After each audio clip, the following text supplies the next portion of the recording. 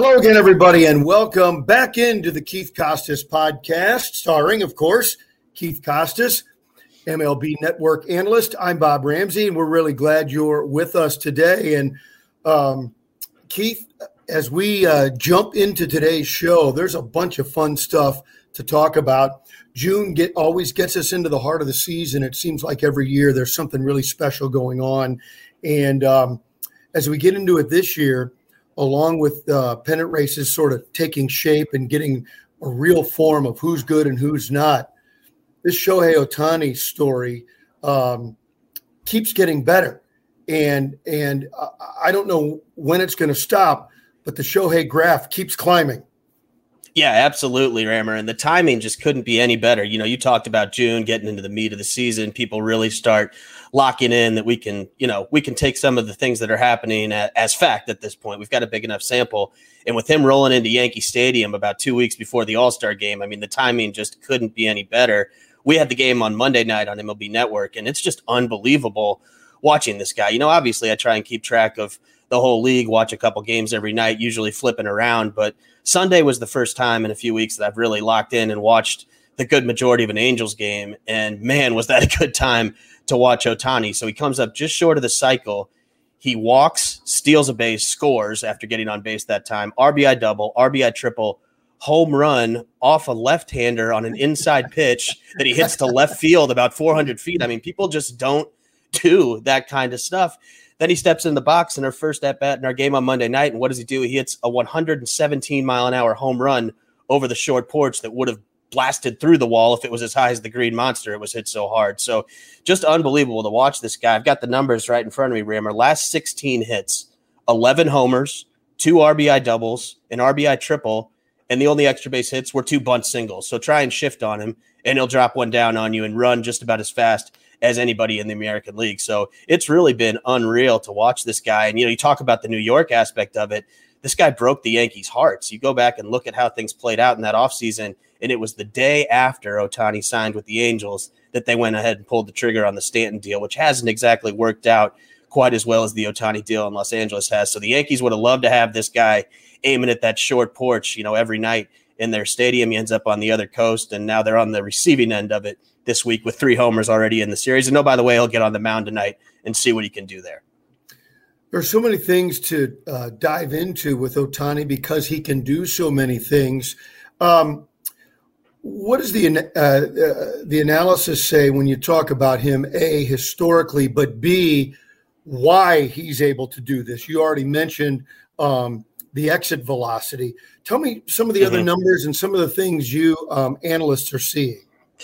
Well, I thought one of the really interesting things about him, because the Yankees are stacked with left-handers in their bullpen. So just getting ready for this series and our game the other night in particular, you know, how does he match up? How do teams try to attack him?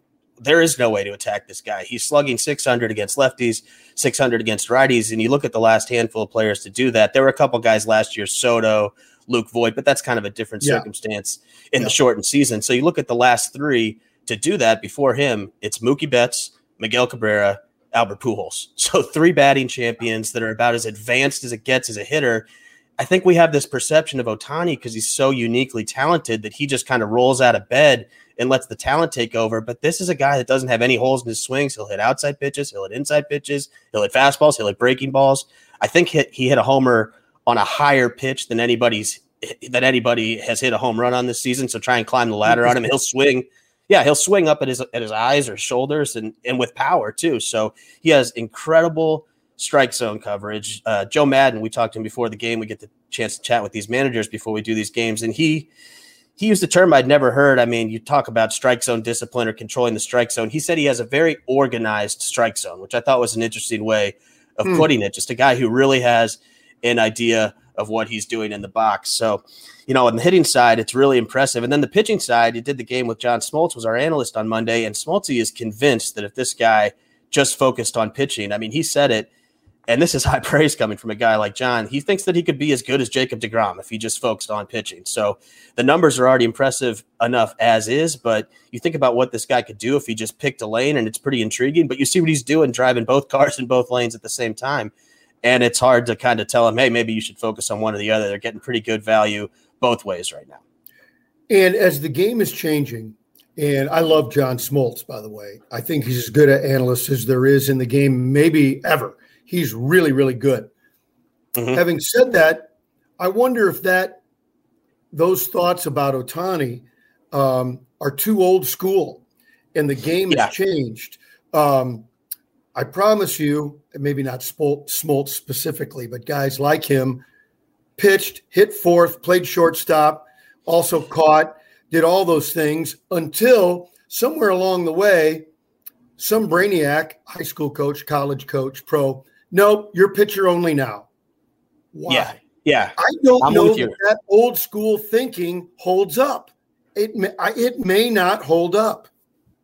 Yeah, I'm with you. And I mean, from just a Cardinals perspective, they've got the young kid Mason Wynn, who they're going to at least give a shot to do both in the early going, shortstop and a high octane pitcher. Maybe you use him in the back end of the bullpen.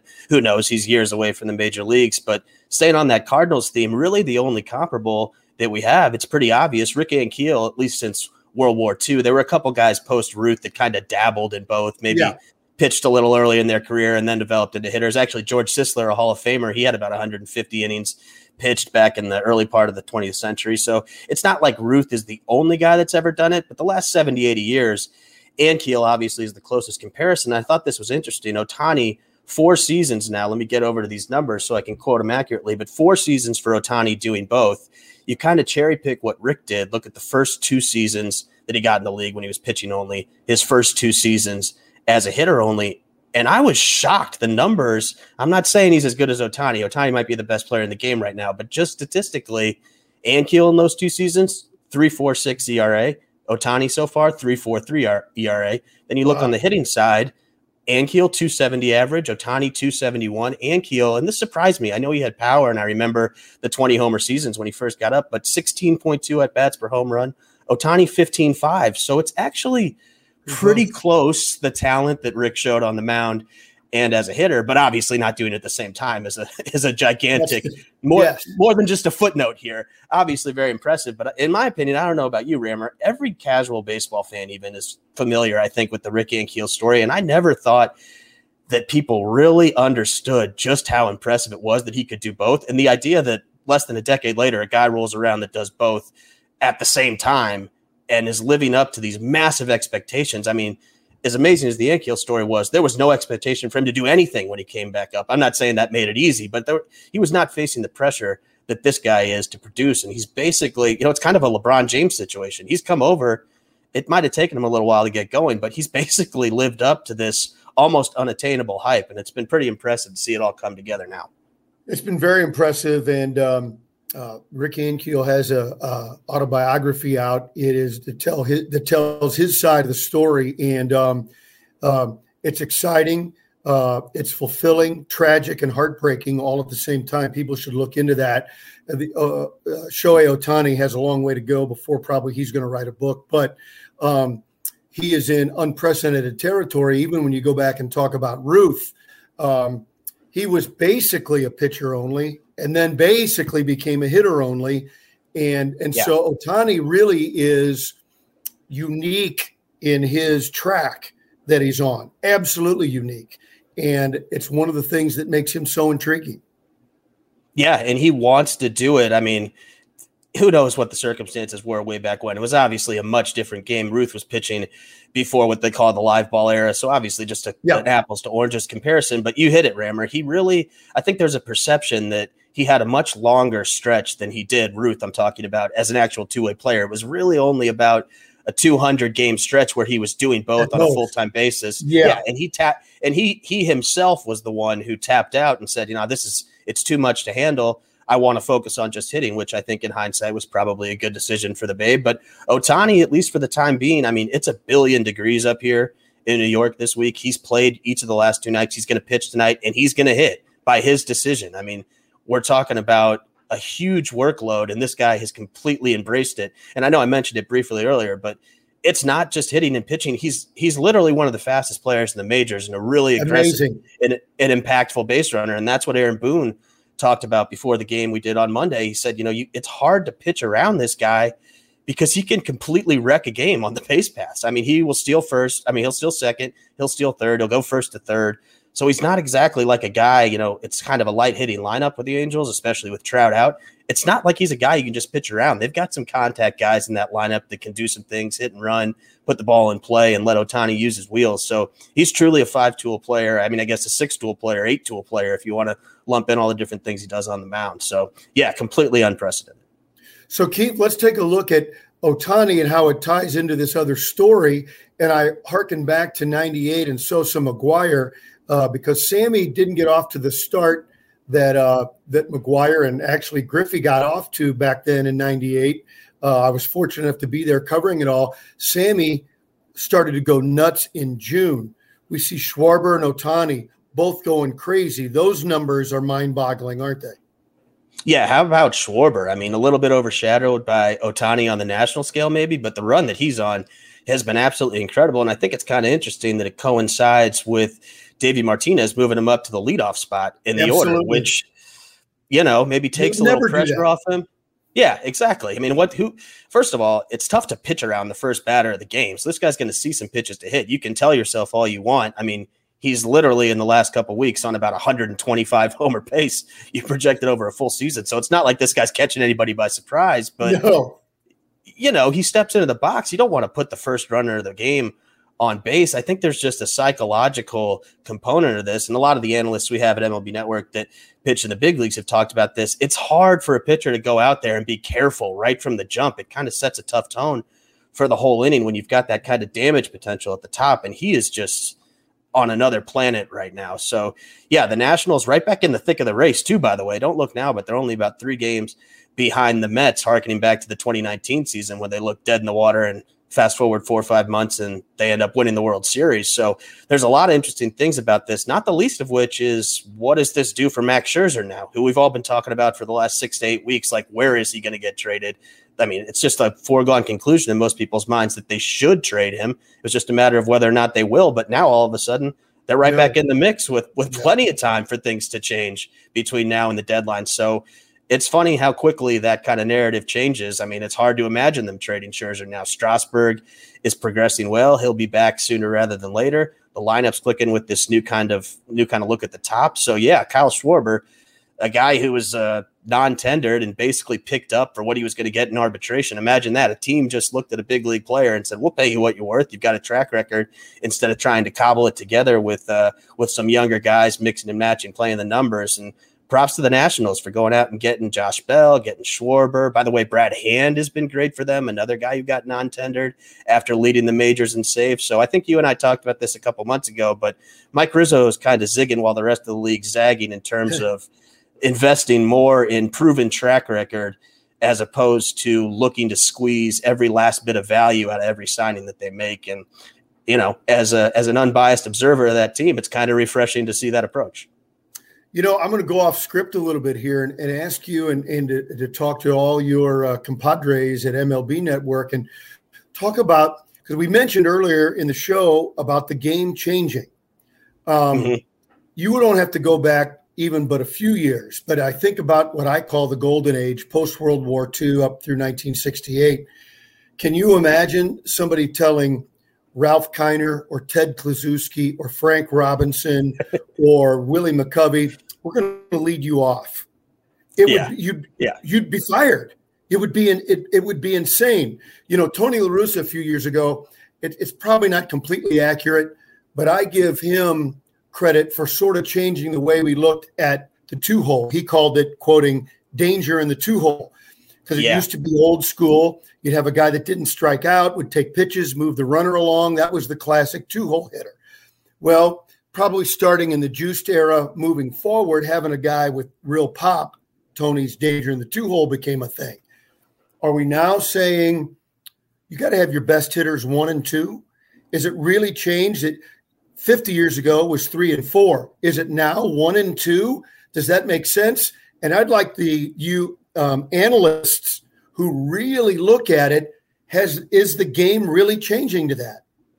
Yeah, I definitely think it is. And I'm glad you brought up Tony, because in my ongoing quest to remind my more skeptical colleagues that La Russa was way ahead of the curve on a lot of this stuff, I'm totally with you. I mean, 04 with Larry Walker, 06, Chris Duncan, who I don't think people remember what kind of power Dunk had hitting out of that 2-hole. Tony was way ahead of the curve on that. But yeah, you're dead on, Rammer. I think you look at all the instances of guys who got substantial time in the leadoff spot. I looked at 100 games that slugged 500 or better in 100-plus games in the leadoff spot. About a quarter of them in the history of baseball are in the last 5 years. I mean, it's commonplace now. In the last full season in 2019, there were about a dozen of them that had 100-plus at-bats and were hitting for real all-star level power at the top of the lineup. I mean, you look at a team like Toronto. They went out and spent a ton of money on George Springer.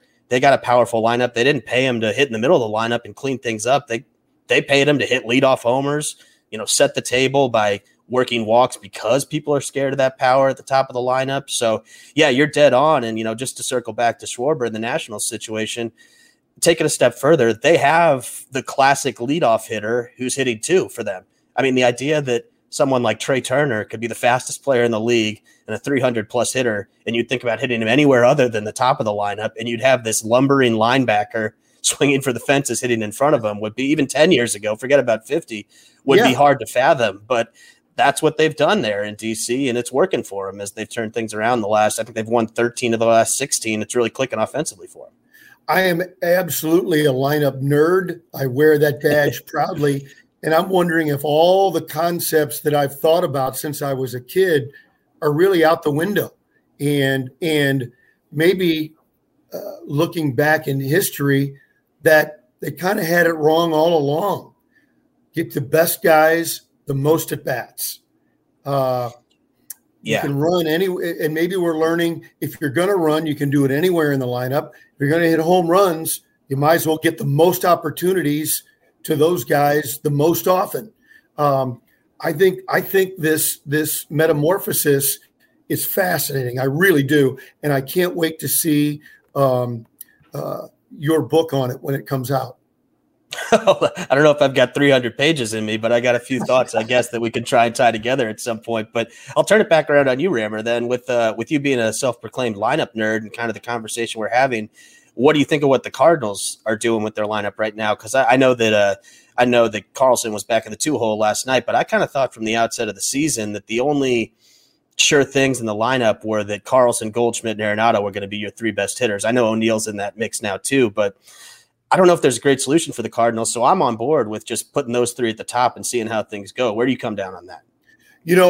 Even a month ago, I might not have thought that, but you try to always keep an open mind and learn about the game, and you don't want to, as you make your lineups, you don't want to chase the statistics because then you'll always be behind.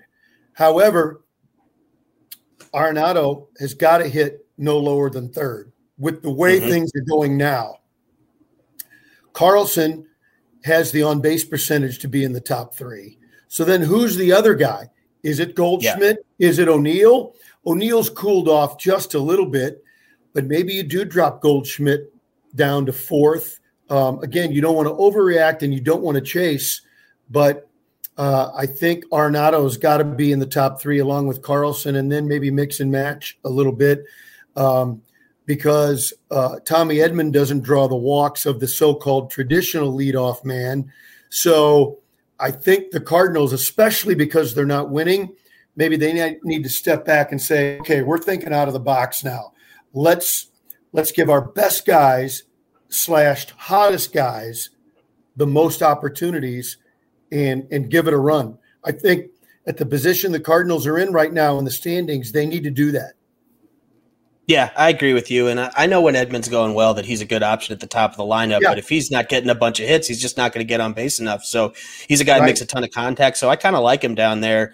6th, 7th is more of a line mover that is not going to strike out. And at least if you got something going in the second half of the lineup, he's going to move a runner or maybe make a productive out of some kind. He's not going to strike out. That's the big thing. So, yeah, I mean, they don't have a tailor-made group where there's a lot of guys that make sense in a lot of spots. That was kind of my token line going into the season about Edman was I don't think it's a great situation when you're not sure if your leadoff hitter is your 7 or 8 hitter, or if he's your leadoff hitter, and that's kind of the spot they're in right now. So, yeah, Carlson somewhere at the top, Arenado somewhere at the top, and get creative after that, I guess. Hey, I know we're a week away, but talk about MLB Network and the All-Star Game, what you're looking forward to, and let's talk about what you guys are going to be doing regarding the Midsummer Classic. Yeah, so we'll be out there all week, obviously bringing all our shows out there, which is nice. It's going to be the first time that we're all kind of together on the road in quite a while now. We're used to, bringing the whole band on the road for the World Series and the All-Star Game and everything. So back to some sense of normalcy, which will be fun. But kind of kicking things off on Sunday with the Futures game. They just released the rosters earlier today on Wednesday, and you've got the two Cardinals you'd expect in there with Liberatore and Gorman. And I think they've made some changes recently to the game. They've shortened it from 9 innings to 7 innings in the Futures game, makes it a little more watchable. It's not, it's one thing when it's the All-Star Game and it's a parade of superstar players, but when it's a parade of unknown prospects, unless you're following, it's the guys from the team that you follow or you're a real prospect guru, they're kind of nameless guys. So shortening it up to 7 innings makes it a much more watchable game. But I love the Futures game. I think it's a great event, and it should be fun for Cardinals fans to get a chance to see Liberatore and Gorman. I mean, I know it's not hard in 2021 to find video of these guys, but it's a little different when you see them in a big league park with real quality video. You can watch the whole at-bats, not just the highlights. So I can't wait to watch these guys pitch. I wasn't sure exactly what the situation will be with Liberatore, with his schedule being involved in the Olympic situation, but he's going to be out there, so should be fun. And then you look forward to Tuesday, and we hit on this a couple weeks ago, but now that we're a little closer to the day, we can actually say with some certainty we know who the finalists are in the voting. It is a crop of new faces. It's only about half of those finalists in the voting that have been to the All-Star Game before, and some of the biggest stars are going to be there for the first time. We talked about Ohtani. Tatis, this is going to be his first All-Star game. The Ronald Acuna has only been there once before. Vlad Jr., he's been in the home run derby, but not in the game itself. So he'll be there for the first time. Soto is having a little bit of a down year, but he could be there for the first time. So with the way things played out last year and some of those guys getting called up kind of midway through 19 or being nicked up in Ohtani's case, this is kind of a coming out party for this new generation that we're seeing, the kind of the youth takeover that we've had the last couple of years. But this feels like it's going to be sort of an arrival party for that group to all be on a big stage together for the first time. So it should be a lot of fun. And then Monday, I don't want to skip over that, the home run derby. What could you ask for more at Coors Field? It should be fun to see some of these numbers come out. It's not going to be some guy in the press box, measuring, well, that looks like it's 20 rows up from that seat we measured off. You're actually going to know how far these home runs have gone with StatCast. And will we see someone, in the 550-ish range, maybe Ohtani out there in the thinner? I don't know. It should be a great show, though, on Monday night. I'm really looking forward to that. Yeah, if you're sitting anywhere in the outfield, even in the rock pile way out there, you might get a home run ball during the Derby. Yeah, exactly. And with Ohtani, they might need to think about some netting out in right field just for the safety of the public. Keith, I enjoyed it, and we're going to be looking forward to all the MLB Network coverage for the All-Star Game coming up next week. And when we visit, we'll have a lot more to talk about the unofficial halfway mark of the season, and we'll see what's going on there. Keith, have a great trip to Denver, and we'll talk next week. Absolutely. See you, Rammer.